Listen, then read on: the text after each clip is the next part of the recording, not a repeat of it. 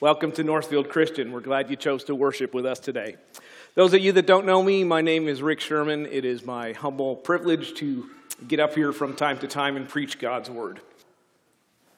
Let's take a moment and pause for prayer. Father, it's a joy for us to all be here together, gathered in the name of Jesus. And we come to you anticipating that you're going to meet us and speak to our hearts through your word. And to that end, we ask that you help our brother Rick to communicate well the message that's on his heart. So help him convey the word of life with boldness and with humility, recognizing that we hold this treasure in jars of clay. So we thank you, Lord. In your name, amen. Amen. Thank you. So, in full disclosure, today we are starting a mini-series on Kings. I was at a minister's meeting 3 months ago, and we were talking about it. We're going to do a little mini-series on Kings. And I know Steve Thompson jumped on the last one, and then it was David on June 6th. And I said, I'll sign up for that. I got an email from Melissa Allward this week, and she said, Rick, send me the scripture passage that you're going to use this week as we start our series on 1 Kings.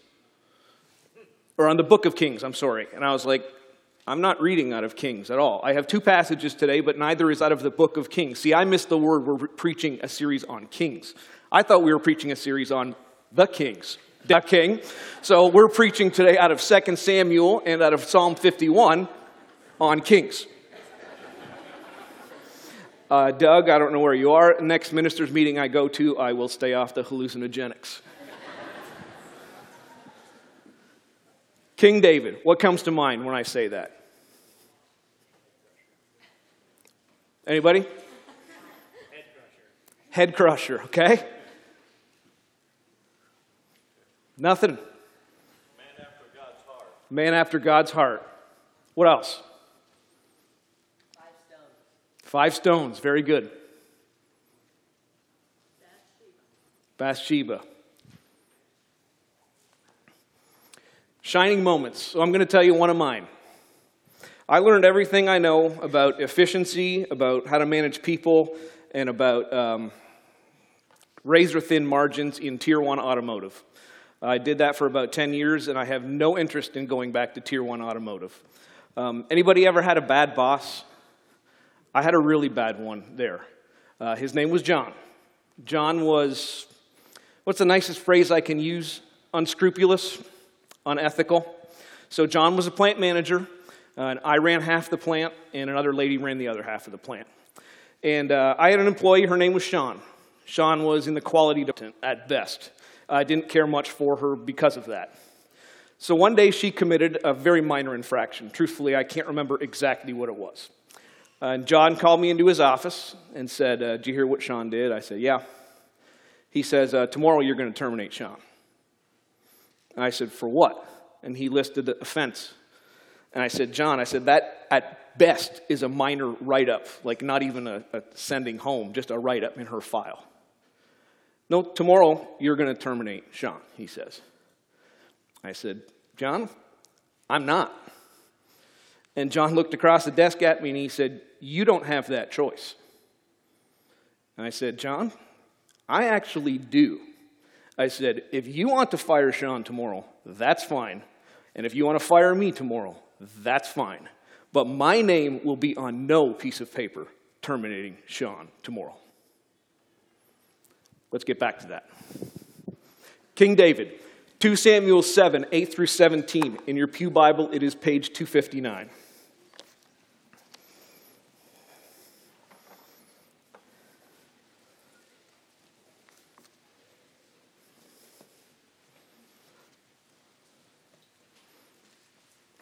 All right, so 2 Samuel 7, 8 through 17. So if you've noticed, Micah grew as he wants to be like me. I'm going to wear glasses so I can be like him. Verse 8, now then, tell my servant David, this is what the Lord Almighty says. I took you from the pasture and from following the flock to be ruler over my people Israel. I have been with you wherever you have gone, and I have cut off all your enemies from before you. Now I will make your name great, like the names of the greatest men of the earth. And I will provide a place for my people Israel, and will plant them so they can have a home of their own and no longer be disturbed. Wicked people will not oppress them anymore, as they did and have done ever since the time I appointed leaders over my people Israel.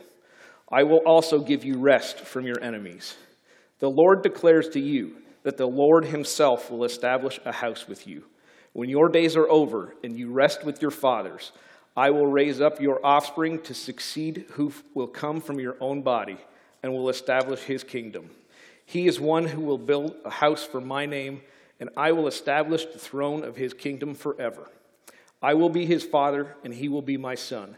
When he does wrong, I will punish him with the rod of men, with floggings inflicted by men, but my love will never be taken away from him, as I took it away from Saul, whom I bore you. Your house and your kingdom will endure forever. Before me, your throne will be established forever. Nathan reported to David all the words of this entire revelation. David gets God's blessing. This is called the Davidic covenant, one of the many covenants in the Bible. David gets God's blessing. David is told he will be one of the greatest men. And isn't that true? How many thousand years later are we? The name David, people still know it. Church-going people or not. King David, David and Goliath. David is told he will be in Christ's lineage. David was an incredibly successful king. Flip over, I'm not going to go there, but if you go to the next chapter, chapter 8 in Samuel, you will see that David defeated the armies of the Philistines. David defeated the Moabites. David defeated the Arameans. David defeated King Zorba. The Bible says that God gave David victory in everywhere he went. Countless military victories came with fame. David stayed loyal to God. The plunder of those military battles, it says in chapter 8 of Samuel, that David dedicated that to the Lord. He was actually accumulating wealth from which Solomon would build the temple. David stayed loyal to God. And 2 Samuel 8:15 said, David was right and just to all. A great man, a great king, right and just to all. King David,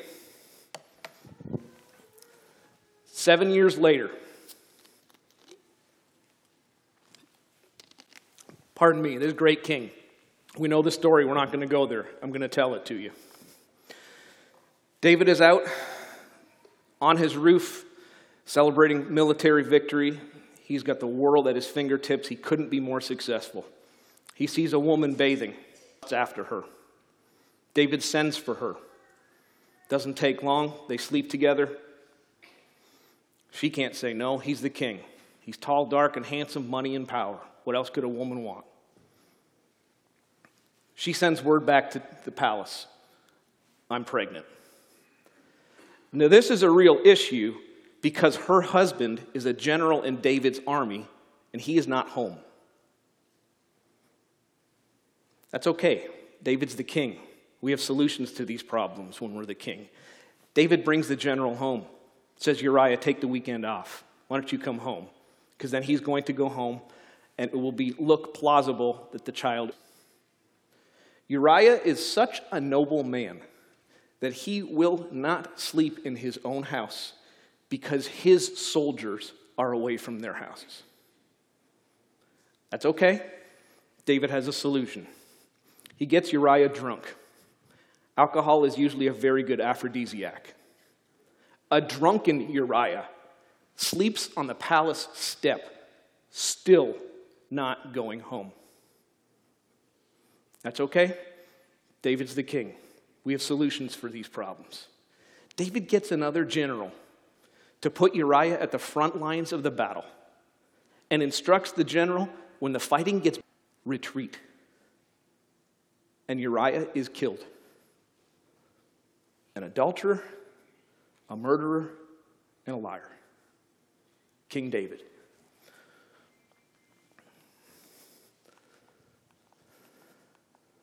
Willful sin Total deceit. Folks, you think we have problems in the White House? King David. So which is it? Conquering king, man after God's heart, right and just to all, and in the line of Christ? Or is he an adulterer, liar, corrupt beyond comprehension? I often wonder over the years as I've contemplated this, were there other people in the palace that needed terminated? Either from their job to stay quiet, to keep this a secret?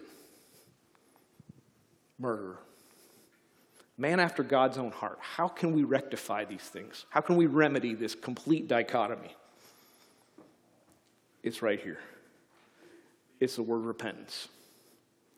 When confronted by Nathan, interestingly enough, the same man who gave David the Davidic covenant of his promise, when confronted by Nathan, David actually is blind to his sin.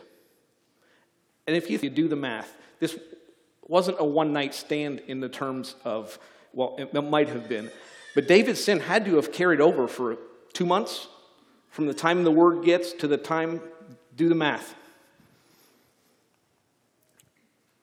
And Nathan says to David, you are this man, this sinner. And David's response, I'm assuming after a significant pause, is 6 words. I have sinned against the Lord. If you remember nothing else today, 6 words from David. I have sinned against the Lord. Let's read Psalm 51 in its entirety. It is page 474 in your Pew Bible.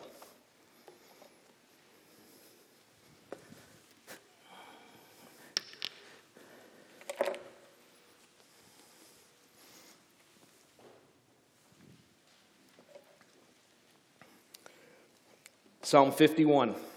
If you read the header in your Bible, if you have one, mine reads, for the director of music, a psalm of David, when the prophet Nathan came to him after David had committed adultery with Bathsheba. And verse 1. Have mercy on me, O God, according to your unfailing love. According to your great compassion, blot out my transgression. Wash away all my iniquity and cleanse me from my sin.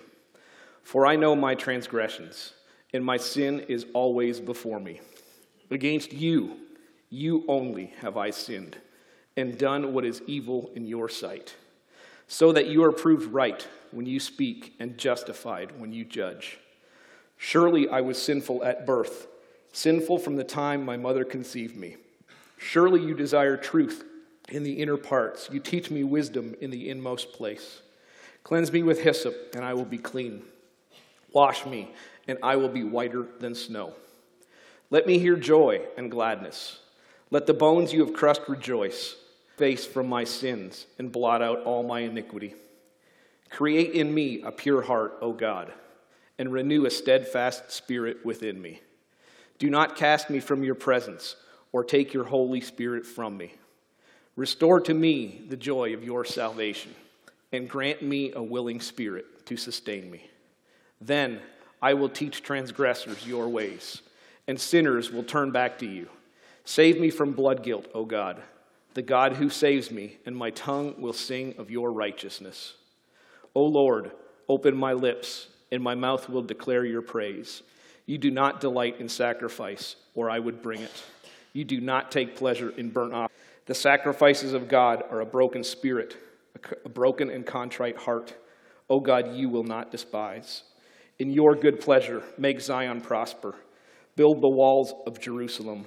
Then there will be righteous sacrifices, whole burnt offerings to delight you. Then bulls will be offered on your altar. David starts with, have mercy on me through your unfailing love. God's love is unfailing. What David did, God's love is unfailing. And David then says, my sin is always before me. And as I've pondered this verse, and we'll talk about it, yes, he's maybe referring to his terrible sins that he committed with Bathsheba and then Uriah. But I wonder if it's just not the overwhelming understanding of his sin to his core, through and through. And David writes here again, against you, you only have I sinned.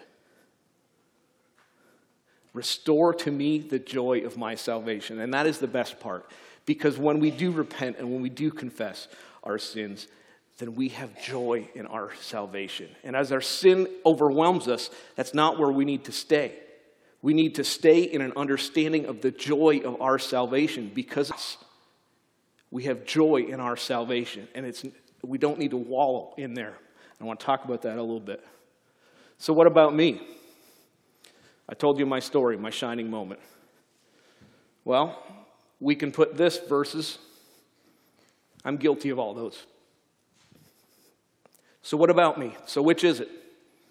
David the conquering king, David the murdering adulterer, Rick the guy willing to put his job on the line for someone that was not worth it, or at any given moment in time, not at any given moment in time, at a moment in time I was guilty of all those things.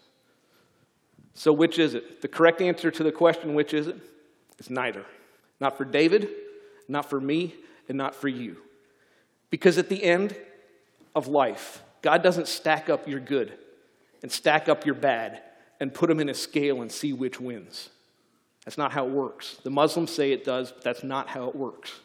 It's neither. You're not you at your best shining moment, and God looks down and says, man, I'm so proud. Look what he did. That's great. And you're not you at your worst moment, where Satan wants to point out that's what you are. And God says, I can't believe he did that. It's neither. It's our identity in Christ. Who are you listening to? Point 4 in the bullet. Who are you listening to? Are we listening to Satan? Because this is what Satan's going to tell you, that you're guilty, and you're unlovable, and you're worthless, and you're unforgivable, those sins that you did, and you're despicable, and there's evil in your heart. That's what Satan wants to tell you. Are you listening to him? Who is Satan? Satan is the father of lies. Satan hates your guts. Satan wants you to burn in hell. Are you listening to him? Or are you listening to Jesus? And Jesus tells you that you are a child of the King. He will tell you that you are loved beyond measure. Jesus will tell you that you were worth his precious blood.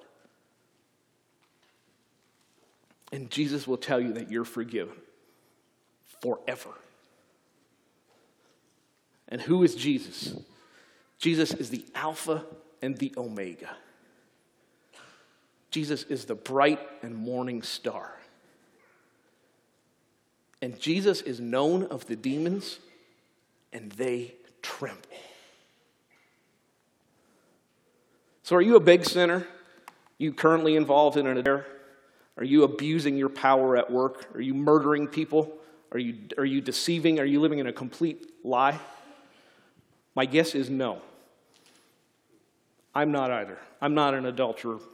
I am not a murderer. I'm not abusing my current power at work to David's level. But I work at a lawnmower shop, those of you that don't know. When someone comes in and they have absolutely no information, and they're trying to get me to help them find a part or find something, and it's very frustrating, and when that person leaves, and I think, how can someone be so stupid? Then you know what? I have sinned against. And when someone comes in and they're looking at a push mower, $300 push mower, and they ask me, do you guys have financing? And I say no. And when that person leaves, I think, how can you not have $300? How can you not just slide your credit card and pay it off in a month for $300? And I'm elevating myself. And I have sinned against the Lord. See, sometimes I wonder if we just put our sins in a bucket where it's just us, it's me against that person, it's me against that. I have sinned against the Lord. When I lash out in anger at my wife or my children, You know what? I've been working in a lawnmower shop. I've been working 65 to 70 hours a week for the last 4 months. I don't know why spring won't end. The store has gone crazy. That's okay. You know, my wife needs to understand. And I asked Beth for forgiveness, and she's my wife, and she loves me, and sure she does. But you know what? I have sinned against the Lord. When I say that thing that I know I shouldn't say, to elevate myself or to put someone down, then I have sinned against the Lord. When I don't love like I should, when my eyes don't see people like Christ sees them, then I sinned against the Lord. I'm a golfer. Some of you know that. My best golfing buddy is I was going to say devout atheist, but I don't think those words go together. An ardent atheist. Over the years, we've had many conversations. He knows exactly where I stand. But I don't know how many times I've known just to say one little phrase, one little word. And I don't, because I'm ashamed. Can't tell you why. He's a great friend. We've talked about it many times. And then, when I don't do that, I have sinned against the Lord.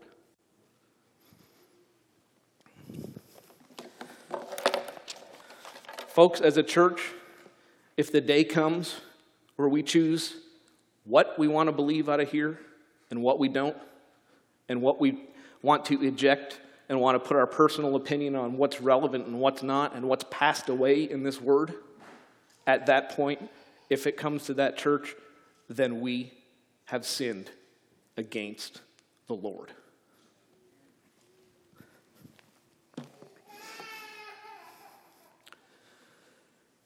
I'll let you read that.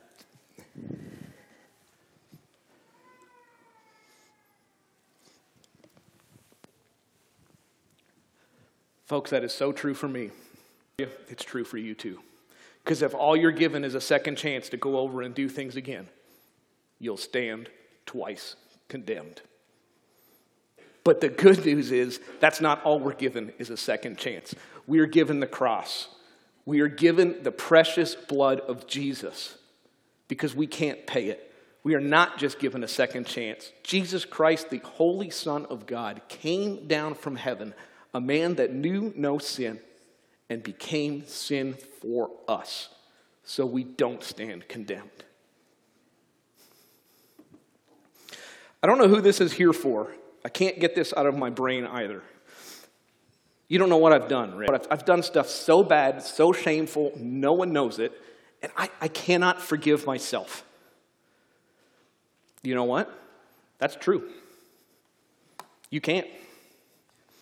Satan is correct when he tells you that. Words you don't hear from the pulpit too often, that Satan is correct. But Satan's not telling you the whole truth. You can't forgive yourself. That's not yours to do. But Jesus can. Jesus can. If Jesus can forgive David and the sins that he did and call him a man after his own heart, then he can forgive you of whatever you repent of. We are going to close in song. Worship team's going to come up. Who are you listening to? Who are you listening to? Are you listening to Jesus or are you listening to Satan? Because he is calling you to repent. If you're a Christian, whatever big or little sins you have, he is calling you to repent, and he wants to restore to you the joy of your salvation.